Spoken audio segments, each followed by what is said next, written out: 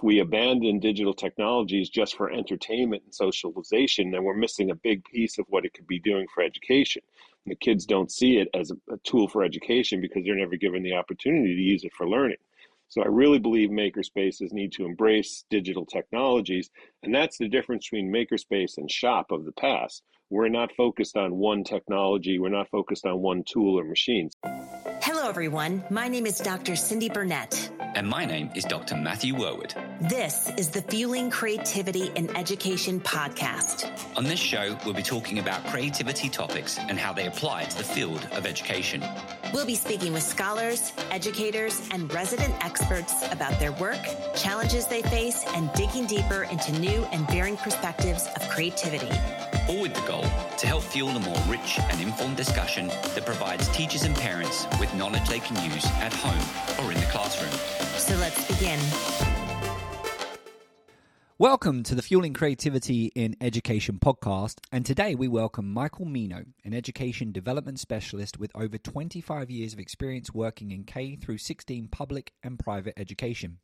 He is the founder of numerous innovative student programs, including the IT Leadership Academy, the Connecticut Academy of Digital Arts and Sciences, the Connecticut Student Innovation Expo, and the Center for 21st Century Skills at EdAdvance. And I do want to highlight, Michael was the first person to employ me when I migrated to the United States at the Center for 21st Century Skills at EdAdvance. He is currently serving as the Director of Career and Maker Education at Rancho del Rey in Monterrey, Mexico, where he established a makerspace to serve severely underprivileged boys aged 5 to 16. He also works as a maker education consultant for public, private, and non-profit schools and organizations in the US, Mexico, and Africa. Michael, welcome to the show. Thank you, Matthew. Thank you, Cindy. Really pleased to be here with you guys. Really looking forward to our discussion. Well, we're super excited to have you on the show because we love talking about the maker movement because it's so applicable to creativity. And you have such, vast experience, particularly over the last few years working in the maker space movement. So what we wanted to ask you is we kind of see an opportunity, given your background, to talk a little bit about different perspectives of the maker movement, particularly in how it serves different groups of students in society. But before we did that, we was wondering if you could just kind of provide your overall perspective of the maker movement. Specifically, why is it trending? And what is the relationship between a makerspace and the school, the traditional curriculum?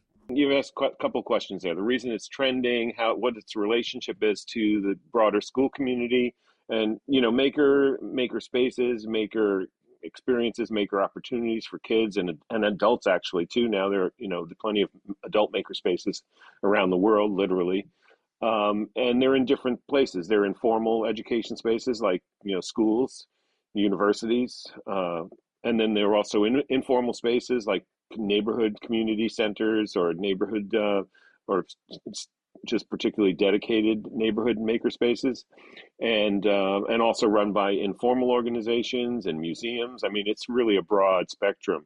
My experience with making goes, literally back to when I was a kid. My father was an airline mechanic, and we always had tools and stuff around the house, so I was always making stuff. And then I did have my first certification was as an industrial arts teacher. In my first position was actually as a woodworking teacher at a high school in Massachusetts. And so that sort of, that making has always been around. And the work I do in Mexico, I look at Mexico as a real maker culture, going back to the Aztecs and the Mayans. So we could look way back. But in terms of the modern maker movement, starting with like Make Magazine, which came out sometime, I believe, in the 2000s. I don't know. I had the first issue. Because I have a son who's now also running a makerspace,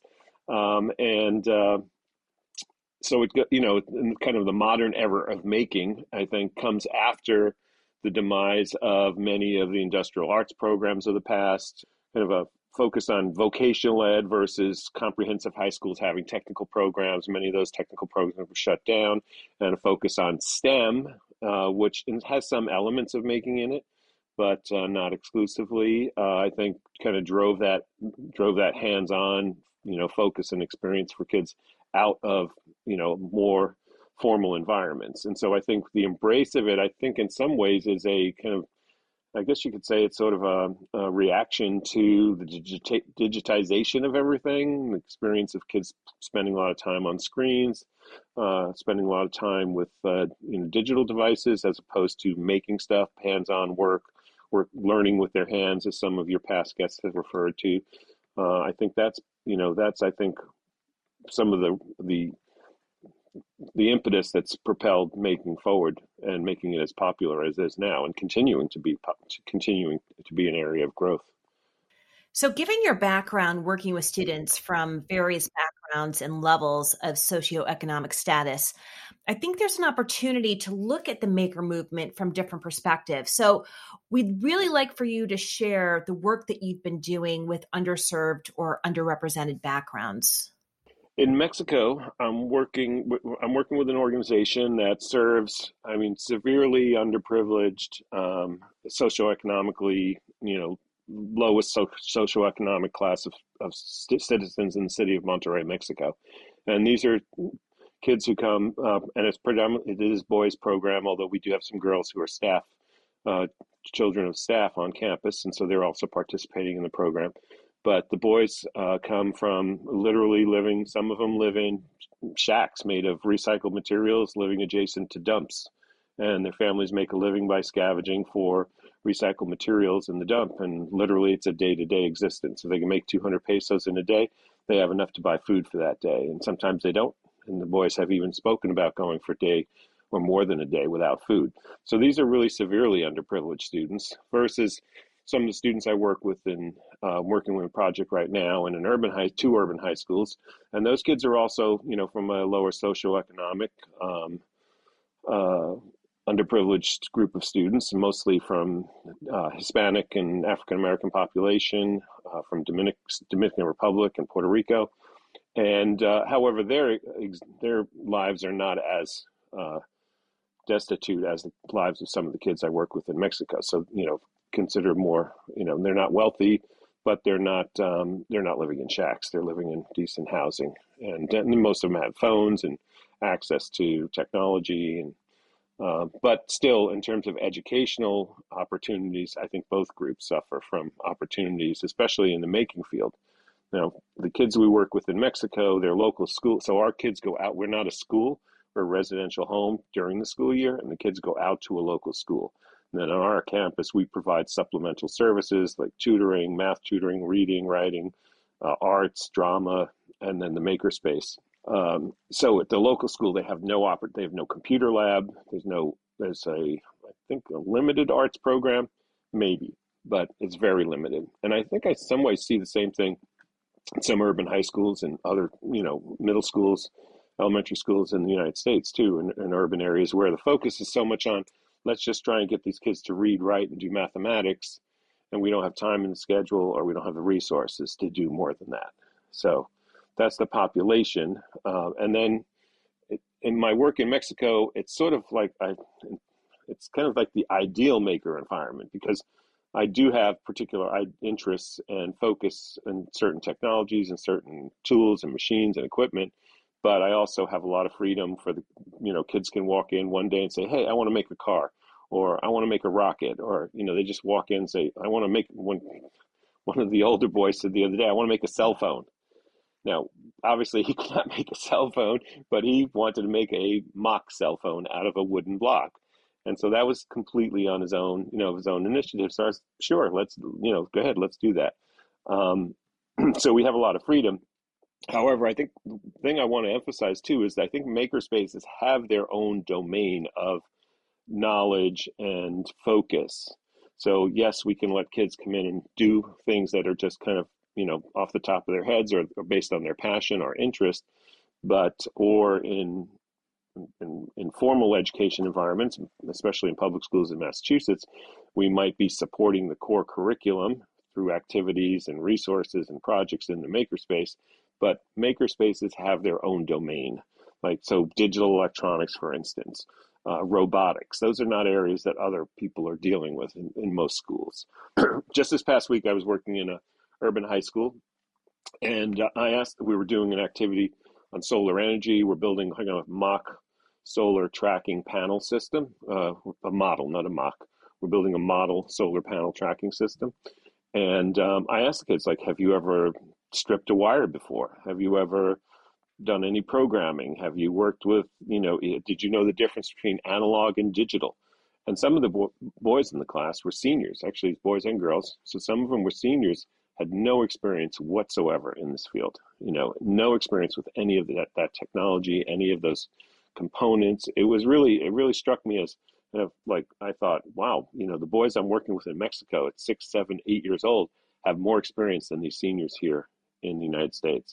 So I think that speaks to the power of, the focus of what you can do in a makerspace and what you can bring in terms of learning opportunities. I want to go back to 2 points that you've made in this discussion. And, you had reference about the increase in digital technology and access to digital technology. And then you also spoke a little bit about STEM and increasing our focus on certain types of education goals within the core curriculum. And there's this element of kind of like, what does that take away from?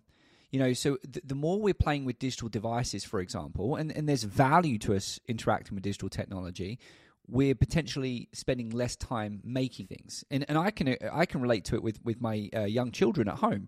I used to love playing with Legos. And I've got all the boxes of Legos down in my basement, but I didn't have to compete for on-demand television. I didn't have to compete to play all of these games on the iPad. So there's less time in the day for everyone, and so something has to give. That's in informal learning, but then in formal learning, we're starting to see, obviously, a reduction in opportunities to create and make there as well. So I'm just wondering, with your experience, is it easier to put together a makerspace in a formal learning environment, or is it easier to put together a makerspace in an informal learning environment? What are some of the things that you've kind of seen, and what's that tension between what you're potentially taking away in each of those environments?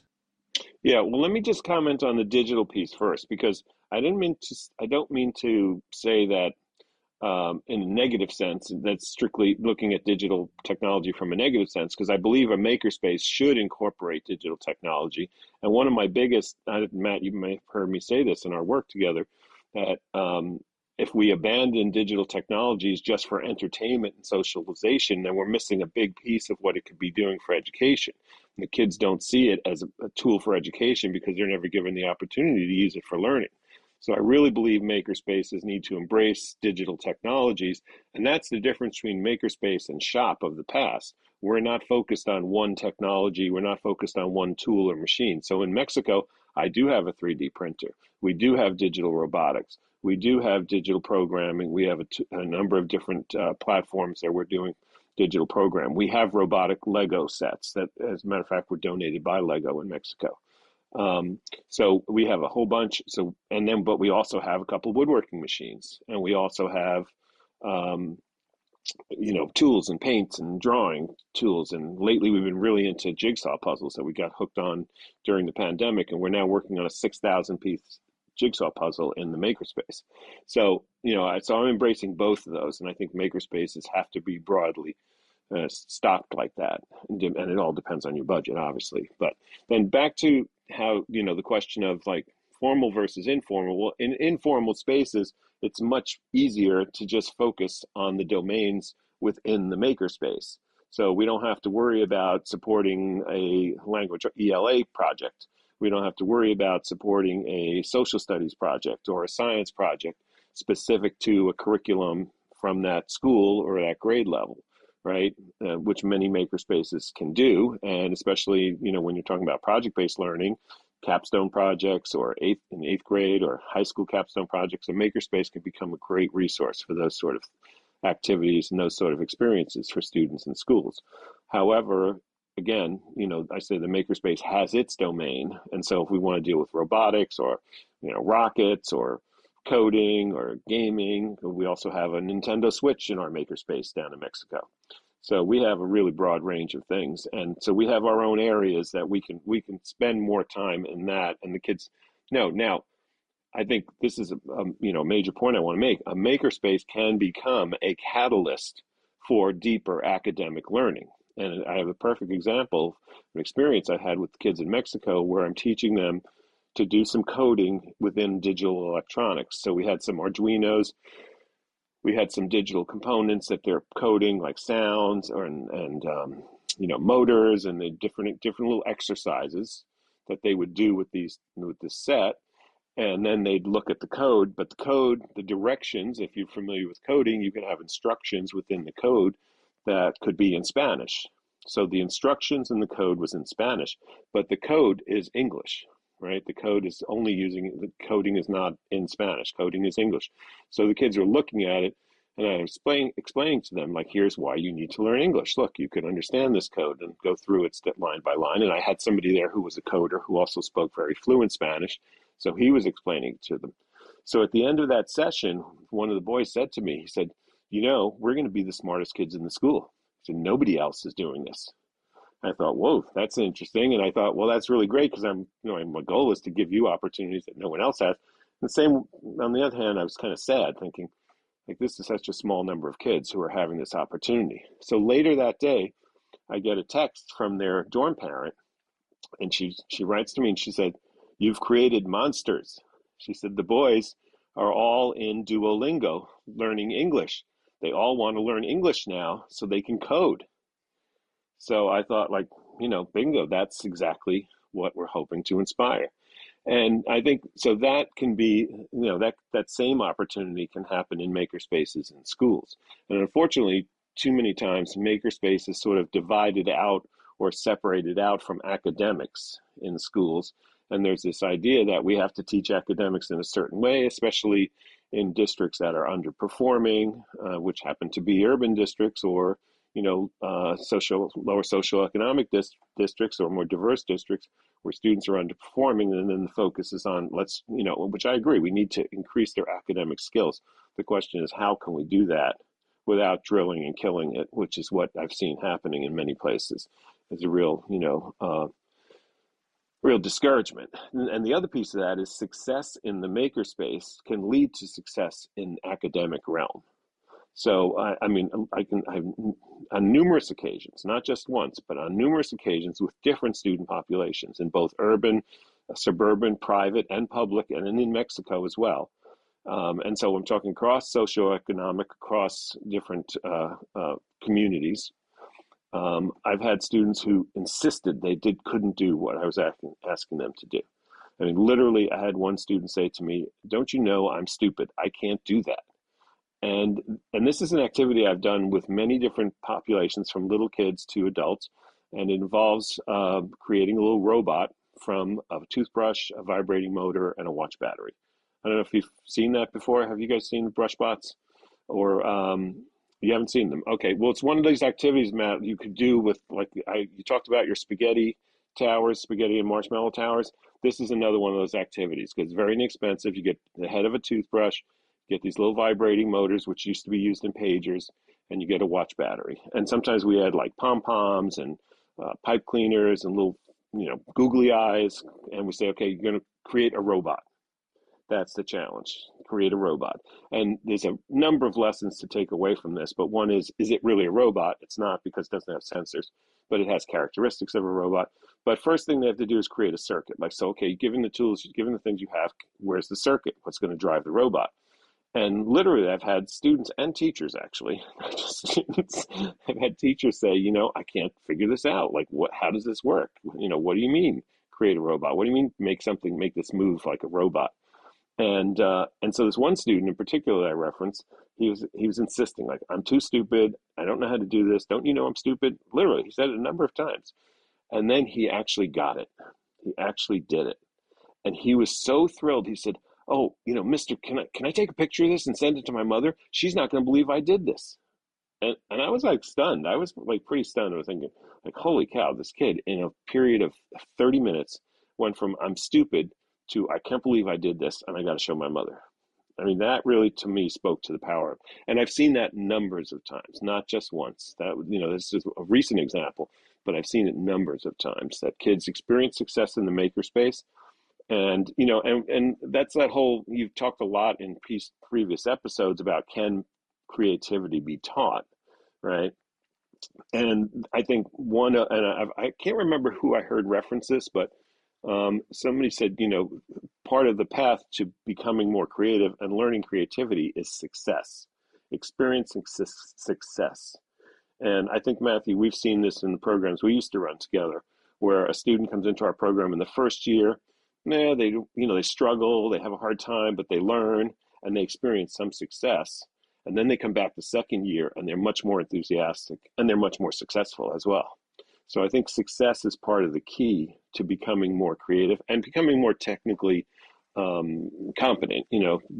Building technical skills requires some success, encourages you to continue to try and build those skills. And I think the same, the same applies to creativity, learning creativity. I'm curious, you mentioned about skills. You've mentioned skills a number of times. And what are the skills that you see students learn when they're in a makerspace? Because one of the things you mentioned was, there's a specific skill set that students acquire when they're in a makerspace. So what are those things that they're trying to gain while they're in that space? Yeah, there's so many. And I don't know if you guys have seen the Google Future of Education report just released like 2 weeks ago, in the last 2 weeks. It's part one. It's going to be a 3-part report. And they talk about skills for the future. So skills like, and creativity obviously is one of them, collaboration and analytics, data analysis, and, analytical thinking. So those are kind of broad level skills that I don't think, if we looked across the curriculum, across the different domains of academics, it's very hard to pinpoint one area that's focused on those skills. So I think makerspaces can be those places where we apply those skills. Oh, and learning to learn, that was another skill. And that really struck me, that was actually identified as a skill for the future, learning to learn and relearn. And I think I've seen that with the kids in Mexico, where that example I gave, where, okay, I was teaching them to code and they realized they needed to learn English. So then they went off and figured out a way to learn English using Duolingo because we have access to some iPads. And so I think learning to learn is one of those skills. So I think a makerspace can be a place where we, again, kind of like have its ownership of some of those domains, right? And art, obviously, we're talking about creativity, talking about expression of creativity. There are obviously some other domains other than academics that could also embrace these. But then there are skills like digital electronics. There are, being able to manipulate tools, hand tools in some cases. One of the first things I did with the boys in Mexico, where we have a drill press, we have a belt sander, we have a bandsaw. I don't know if you know what those are, but they're different woodworking machines. And one of the little boys said to me, he looked at the machine, he said, "Those are for the adults, right?" And these are small machines. These are not big industrial machines. These are what are called benchtop machines. They're small. They're meant for like the home workshop. I said, "No, you're going to use those too." And he was like astounded. His mouth just dropped. So I designed a project where they had one operation on each of those machines. And it was very simple. For the older boys, it was a little more complicated. They had to do more to complete the operation. But for the younger boys, it was very simple. It was like pull the handle to drill the hole, push the board through, round the corner of a square, on a sander. And I was right there with them. And each one of them did that. And they built a little confidence and skill on those machines. And we've talked about this, Matthew and I, previously, where, the makerspace was designed, or the concept of making originally, when first, I think some of the beginning of this idea was kids could come and pursue their own interests and passions and come into the makerspace like they do sometimes in Mexico and say, "I want to make a car today." Okay. However, if they've never used any of the tools and the machines, and whether it's digital or analog or hand tool or machine tool, they don't really know the capacity of it. Like this past week, I had a student say to me, "I heard kids are using 3D printers in the makerspace." This was a senior who hadn't had an opportunity to take a course because it's only a year old makerspace. So I said, "Yeah, they are." I said, "Hey, have you seen a 3D printer?" He said, "No, I've never seen one." So I showed him, he was happened to be in there for another class, showed him the 3D printer. So he's never used a 3D printer before. He doesn't know what it does, what it's capable of. How do you even get something from in your mind to the 3D printer. So there's a whole process that he has to learn. And that's what an introductory course can do. That's what we've designed, an introductory course where we give them experiences on each of, and sort of, I have that sort of informally in Mexico. So they have experiences in the different areas. They do a little activity, whether it's a little brushbot robot activity, more complex activity like 3D printing, where they're learning a CAD program, then a 3D, then sending a file to 3D print. And then after they've done that, they can come, they can come back, walk in and say, okay, today I want to do this because I know I can do it on that machine or using this tool or that technique. So I think that's the rationale behind the structure that I think is needed in a makerspace, and relate as it relates to curriculum and skills. And I think just to tie it also back to the story, the wonderful story you shared about the students at the ranch learning to code and then going back and using Duolingo, there is this opportunity to apply your knowledge, to make connections between what you're being told you have to learn, and then being able to have a space to which you understand why it's important to learn it, because now that knowledge has value. You need it. You need to apply it in order to solve a problem. And I think quite often in traditional education, when we're kind of like, constructing knowledge from the curriculum and we know to the ways in which we are then kind of like tested on that knowledge, it's not always applicational. And I think that the makerspace piece, and obviously as you kind of progress into higher education, perhaps there's, you start getting into why internships are important or independent studies are important. But I think children of all ages need that opportunity to apply knowledge in the process of creating and making and problem solving. And I think anyone who's listening and trying to work out why makerspaces is so important, I think that in some ways is a significant part of the benefit to makerspaces in any community, formal or informal learning environments. Right. And the thing we start talking about digital electronics, digital technologies again, like, so here's a case where it was, the work that we were doing, coding and digital electronics, led to them using another digital tool, the iPads, to learn, to use Duolingo. So that's a good thing, right? We're not going to say you shouldn't use an iPad to learn English, right? We'd never say that, because here it was motivating them. And in a lot of cases, kids are more motivated to use the computer or a mobile device to learn something. If they're more motivated to learn something when they can use a mobile device or a digital technology to do that learning. So, I think it's important that integration of the two and not a separation. And the other piece is, I want to say is, I'm working in this area of STEM, making, and digital technologies since really, my first communications lab I had in 1987 in a school. We had an Apple laser printer and I think 3 or 4 Apple Macs. No one else had that. We had this thing called computer eyes, which was like the first camera for a computer, where it would scan, we'd stand in front of the camera and it would reprint this, create a photo by printing line by line to create a photo, right? So that's going back, I hate to say it, over 30 years.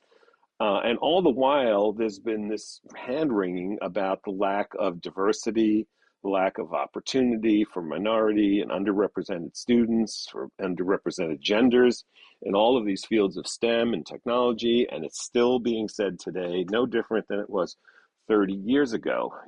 We're just completely failed at trying to recruit or trying to interest students in pursuing these careers in STEM. And I think that's where the makerspace can be something, have a significant impact, because nothing else has worked. Okay. Yes, there are some very good STEM schools, no question about it. There are some very good magnet charter schools that have embraced STEM and created new models for STEM learning. I mean, you have, I heard your episode with one of the teachers who was from High Tech High, a really excellent example, a great STEM school, but that's the minority. That's the exception. That's not the rule. And I think makerspaces can become more of the rule, more of a majority opportunity to introduce these new technologies, like the example I gave, where a high school senior had never had an experience with digital technology. So how's that student even going to know there's a whole career opportunity in digital technologies, whether it's robotics or electronics, or, you do a search on Indeed, you'll find numerous positions in those fields. The student had no experience in that. How is he supposed to know that's a career opportunity? And it wasn't being taught, obviously, in his science or math class. So I think the makerspace can become a real center for kind of opening up the world of high tech and STEM to students other than their traditional classrooms, the traditional academic subject areas. Well, Michael, we've really enjoyed this conversation. Unfortunately, we're running out of time. So we want to make sure we hit our final question that we ask all of our interviewees. So what 3 things would you recommend to our educators listening or parents to help them bring creativity into their classroom or homes? Yes, I've been thinking a lot about this, and given my experience, with makerspaces, with budgets and programs, I've created makerspaces with a budget of $20,000, and I've created makerspaces helped create makerspaces with a budget of $300,000. But even if I had $500, I could create a space. All right, and I think you did reference somebody who's talking about the environment and the work in Africa around the environment of learning. And actually, it's the Italians who some have come up with this idea that the environment is the third teacher, right? So the environment as the third teacher. Well, you can create a maker environment, whether it's a corner of your room, a table, even a desk, literally, for what, using no budget, right? Just found materials, scavenged materials, recycled materials, found tools. I mean, you can get very inexpensive tools, non-dangerous tools, but very inexpensive. So I would say, work with what you have, number one, in terms of the budget, right? Work with the budget you have. If you're lucky enough, if you're fortunate enough, if you're endowed enough to have a $300,000 budget, then obviously you're going to have an incredible makerspace. But if all you have is $500, and I raised maybe $3,000-4,000 on GoFundMe for my space in Mexico when I first started, you work with that. You can buy a $200 3D printer versus a $2,000 3D printer. Now, yes, the $2,000 3D printer is awful nice, but the $200 printer can print just as well. So work with the budget you have is number one, whatever that budget may be. And don't underestimate the possibility of building a budget and reaching out to parents or organizations. That I referenced that first communications lab I did back in the 80s. I got a $10,000 grant from a local company that no one in the school knew had a philanthropical arm that funded projects like that in the community. And I just reached out to them and ended up with $10,000. So work with what you have in terms of budget.